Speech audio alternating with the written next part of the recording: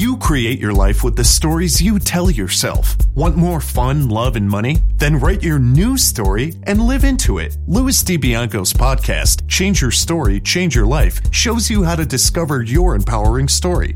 You'll meet many successful people who have created magnificent lives, even when the odds were stacked against them. Plus, you'll learn the secrets of great storytelling that can explode your business. And now, here is your host, Louis DiBianco. Hello, storytellers, and welcome to episode 199 of Change Your Story, Change Your Life. And we're going to talk about one of the biggest stories of our lives and the major changes that story is undergoing right now. This is not an exaggeration. Do you ever get the feeling that the world around you is quickly moving from a world of science fact to a one of science fiction? Well, I have news for you. It's not your imagination. You are not losing your mind. It is really happening. And the reason is, well, it can be put into two words: digital technology. Most people are still really not aware of the full impact, the implications of digital technology in our lives. And depending on the lens through which you view it, it's either going to be a nightmare or it could be an exciting possibility that could bring us into a new, abundant world, almost a paradise. Which point of view or which story do you wish to live into? I am choosing the latter. I am choosing the positive view of digital technology and the changes that it's bringing about. And we're going to focus, certainly by the end of this episode, on the biggest explosive science fiction-like change that's called the singularity. I'll get to it in a moment. I'll define it. It'll all be clear. But let's start looking at ways in which digital technology is already beginning to touch our lives. The areas in which it's affecting major change, disruption, progress, depending again on how you're looking at it. Let's look at the world of manufacturing. You've all heard about 3D printing. Some of you may know more about it than others. If you don't know much about it, start reading about it because it's absolutely fascinating. And this is not just theoretical. This is happening now. 3D printers can print almost anything on demand. When I say almost anything, I literally mean that. I live in Toronto, and our central public library, the branch, has a 3D printing machine. So if I have a prototype of something that I want to create quickly, I can go there and rent that machine for an hour or two or whatever time I need and create this thing or this object, manufacture it on demand. 3D printing is, let me explain something very basic and simple about it. It's called additive manufacturing, as opposed to the manufacturing that came to us in the industrial age, which is subtractive manufacturing. Additive, as the word suggests, is when you add something to something else and you create another something different. Subtractive, think of sculpture. Think of a sculptor looking at a big block of stone, and in order to manufacture or create the work of art, he or she must subtract from the block and give it a new form. 3D printing is a form of additive manufacturing. Some of the really incredible applications of it are, for instance, they can accurately create a human limb in 3D printing. And the beauty of it is that this, unlike a limb that would be manufactured on an assembly line where all the limbs that come off are the same, this one can be customized to an individual body, and it will fit that body perfectly. Now, another industry that will be profoundly affected by 3D printing, it's already feeling it a bit now, is the construction industry. They can, and they already have done some prototypes, they can build a livable home in a matter of days with 3D printers. Think about what this would mean. You know, when you're used to seeing a construction site, huge equipment. I mean, it has to be fixed in one place because the equipment is cumbersome, weighs tons, and the site is on a very, very specific location. Now, imagine a 3D printer that can print a home anywhere.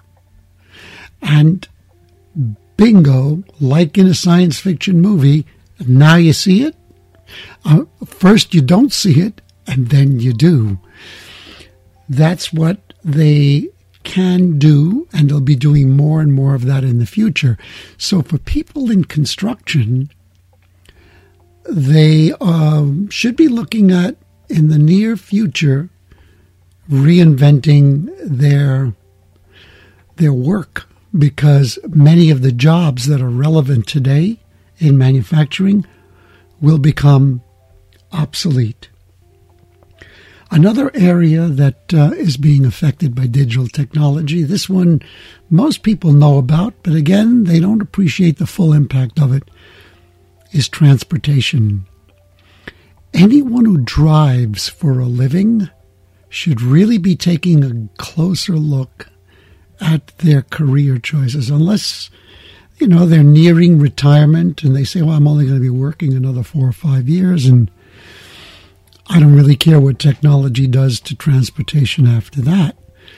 But let's say it's a young person and they foresee a future in driving trucks or cabs, whatever, for the next 25 or 30 years.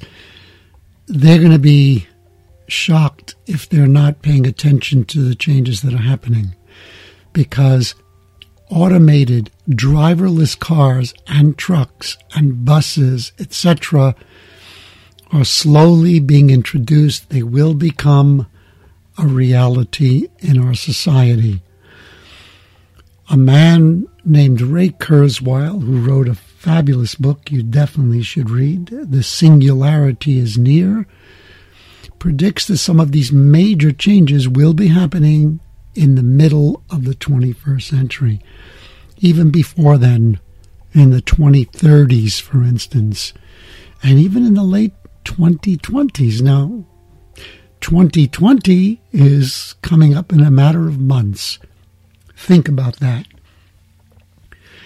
I know that big companies like Costco are already they're putting into place an infrastructure for driverless deliveries of all of their goods. So the drivers who used to bring things to Costco in their trucks, they're going to be out of a job. Again, you can look at this as something bad or as something really good. One of the big pluses of driverless cars and other vehicles is that ultimately they will be safer. Truck drivers are usually, especially if they're doing long-distance hauls, have to face fatigue. A lot of them use stimulants to stay awake. And it's not unlikely for a driver to fall asleep at the wheel and have a serious accident. That won't happen when you have driverless trucks, and the trucks will be able to drive 24/7. So that will definitely be more efficient and more economical for the companies using those trucks. They'll be driverless. As a matter of fact, there's been a prediction by Peter Diamandis, who wrote another book you must read, Bold, How to Go Big, Create Wealth, and Impact the World. It's all about the explosion of digital technology. He talks about the fact that in about 5 to 10 years, he predicts car ownership as we know it will be a thing of the past. There'll be ride sharing with driverless cars. So you can go into an app on your phone and say, tomorrow morning to take me to work, I'm going to order my car to be at my home at 7:15 or 8:15, whatever. And at that appointed hour, the car shows up. There'll be other passengers in there who've also booked it and are going on a similar route as you. And then our cities won't be as congested, and there'll also be less of a carbon footprint. Of course, the carbon footprint will also be affected by the fact that energy is shifting from fossil fuels to electricity more and more. Witness the Tesla. What a wonderful car. Retail. We're already seeing retail begin to crumble. Amazon is a perfect example. I know that I buy a lot of my stuff on Amazon, Amazon Prime. You cannot beat the service, the convenience, the prices, the safety, or let's say the guarantee, security that you feel, because if you don't like something, you can quickly return it. They make it simple to do. They absorb the expense.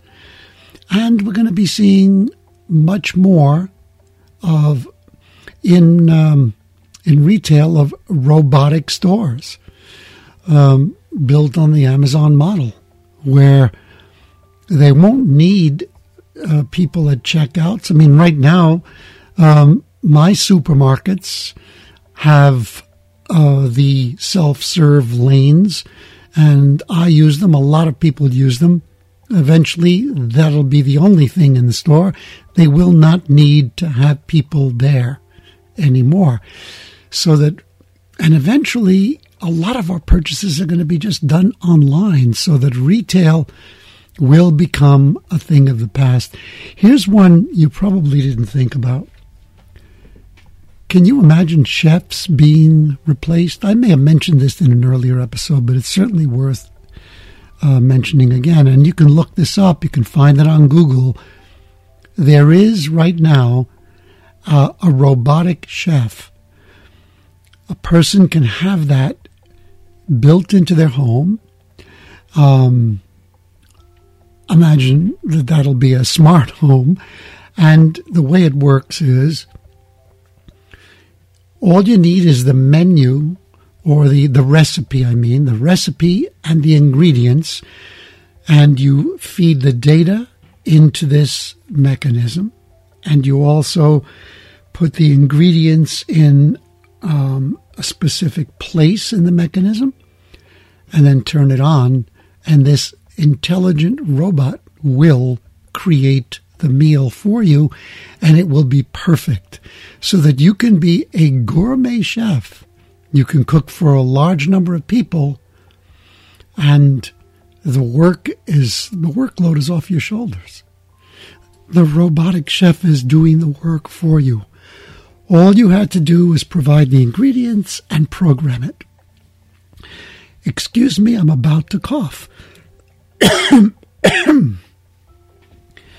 Okay, let's come to what is the singularity? Everything we've been talking about involves artificial intelligence and different ways that it will be implemented in our lives. Ray Kurzweil, who wrote The Singularity is Near, defines the singularity as that point in time when artificial intelligence exceeds human intelligence. Ooh. Of course, Hollywood loves this notion because they're able to create horrific, convincing science fiction stories, horror stories about this, like Terminator 2, when the machines take over and destroy all of humanity. Will that be a possibility? Not going to rule it out. Will it probably happen? I don't think so. Certainly Ray Kurzweil doesn't think so. He believes that the singularity will give us a chance at actually creating a much more exciting, abundant, and fruitful future for ourselves. You don't have to buy into it. You see, everything is a story.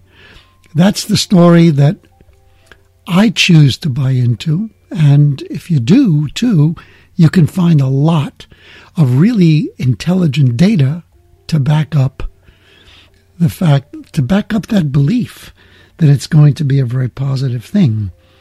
So what will happen when AI, and I think he believes it's going to happen around 2030 or 2039, something like that, that it's going to happen in the 2030s. Well, one of the things that will happen is, in order to be in the flow of this, is that people like Ray Kurzweil will be merging with the machine. I know that sounds awful. Sounds so unnatural, but bear with me. Keep an open mind. What it literally will mean is that you're going to be putting some of this artificial intelligence, probably surgically, into your own brain, and then you can upload your consciousness to the cloud. And one of the things that Ray Kurzweil points to is that we will, when this happens, that we will develop the capacity of unlimited thinking. Our minds will not be limited the way they are now, which means that it's a form of immortality. Think about that. He has this in his book. He says, it's a quote, "A mind that stays at the same capacity cannot live forever." Now, another... By the way, this is going to be also looked at as a transformation to a nanobody experience. Oh no, I'm sorry, to a non-body experience. I got it wrong again. To a non-biological experience. Because when you're merging with machine, well, the machine is not part of biology. It's more a part of physics. There. I think I got it right that time. Now, a fabulous implication of digital technology expanding this way is in medicine. Our ability to live longer and perhaps to live forever. Again, you see, this is going to meet with a lot of resistance. Why? Because, well, it's major change, and we human creatures are not really excited about change. We like to think we are, but we're really scared of it because it threatens our whole sense of who we are, our identity. But again, bear with me. Let's take this imaginary leap. Ray talks about what he calls longevity escape velocity. And what it simply means is that we will see a time when life expectancy extends longer than the time that's passing. Huh? Let me simplify that for you. Look at it in these terms. For every year that you're still alive, as digital technology gets starts to improve faster and faster, you have a better chance of living longer and perhaps living forever. So, another way of putting this into perspective is this. Let's say that for now, it takes 1 year of scientific research to give you the capacity to live 1 year longer. But when we reach escape velocity, you will be able to say, they'll be able to do in 1 year of research, they'll be able to extend your life 2 years or maybe 3 years. Eventually, perhaps 1 year of research can extend your life 10 years. And eventually, many of these people who have this vision and who are working on it do believe that they will conquer that final frontier of death. They will solve it just like any other problem. Now, here are some of the powerful cultural and social stories that will resist that. The belief. First of all, biological life must end, and after that, you will transcend into an afterlife. I'm not going to argue that, especially if it's a deep religious belief that a person holds.